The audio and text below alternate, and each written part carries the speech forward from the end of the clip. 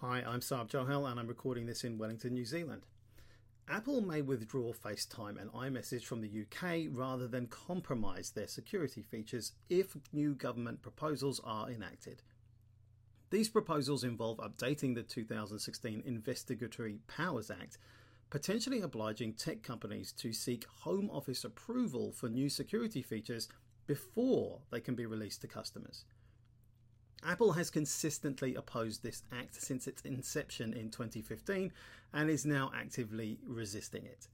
The company has submitted a 9-page document detailing its objections during government consultations on the proposed amendments.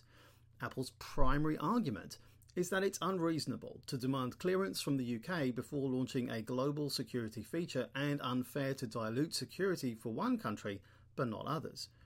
Running different versions of services in various countries isn't something that Apple favours.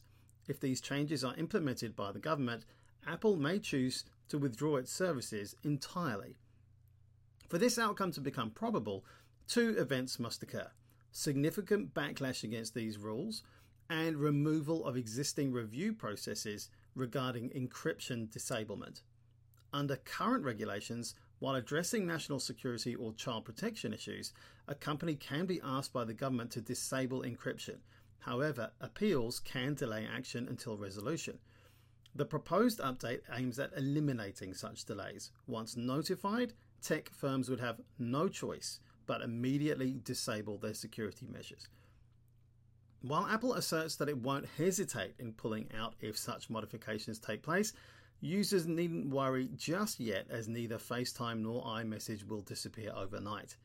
As more stringent regulations get imposed on tech firms by the UK government, resistance grows, with companies like Apple insisting they cannot compromise on essential elements like customer data security.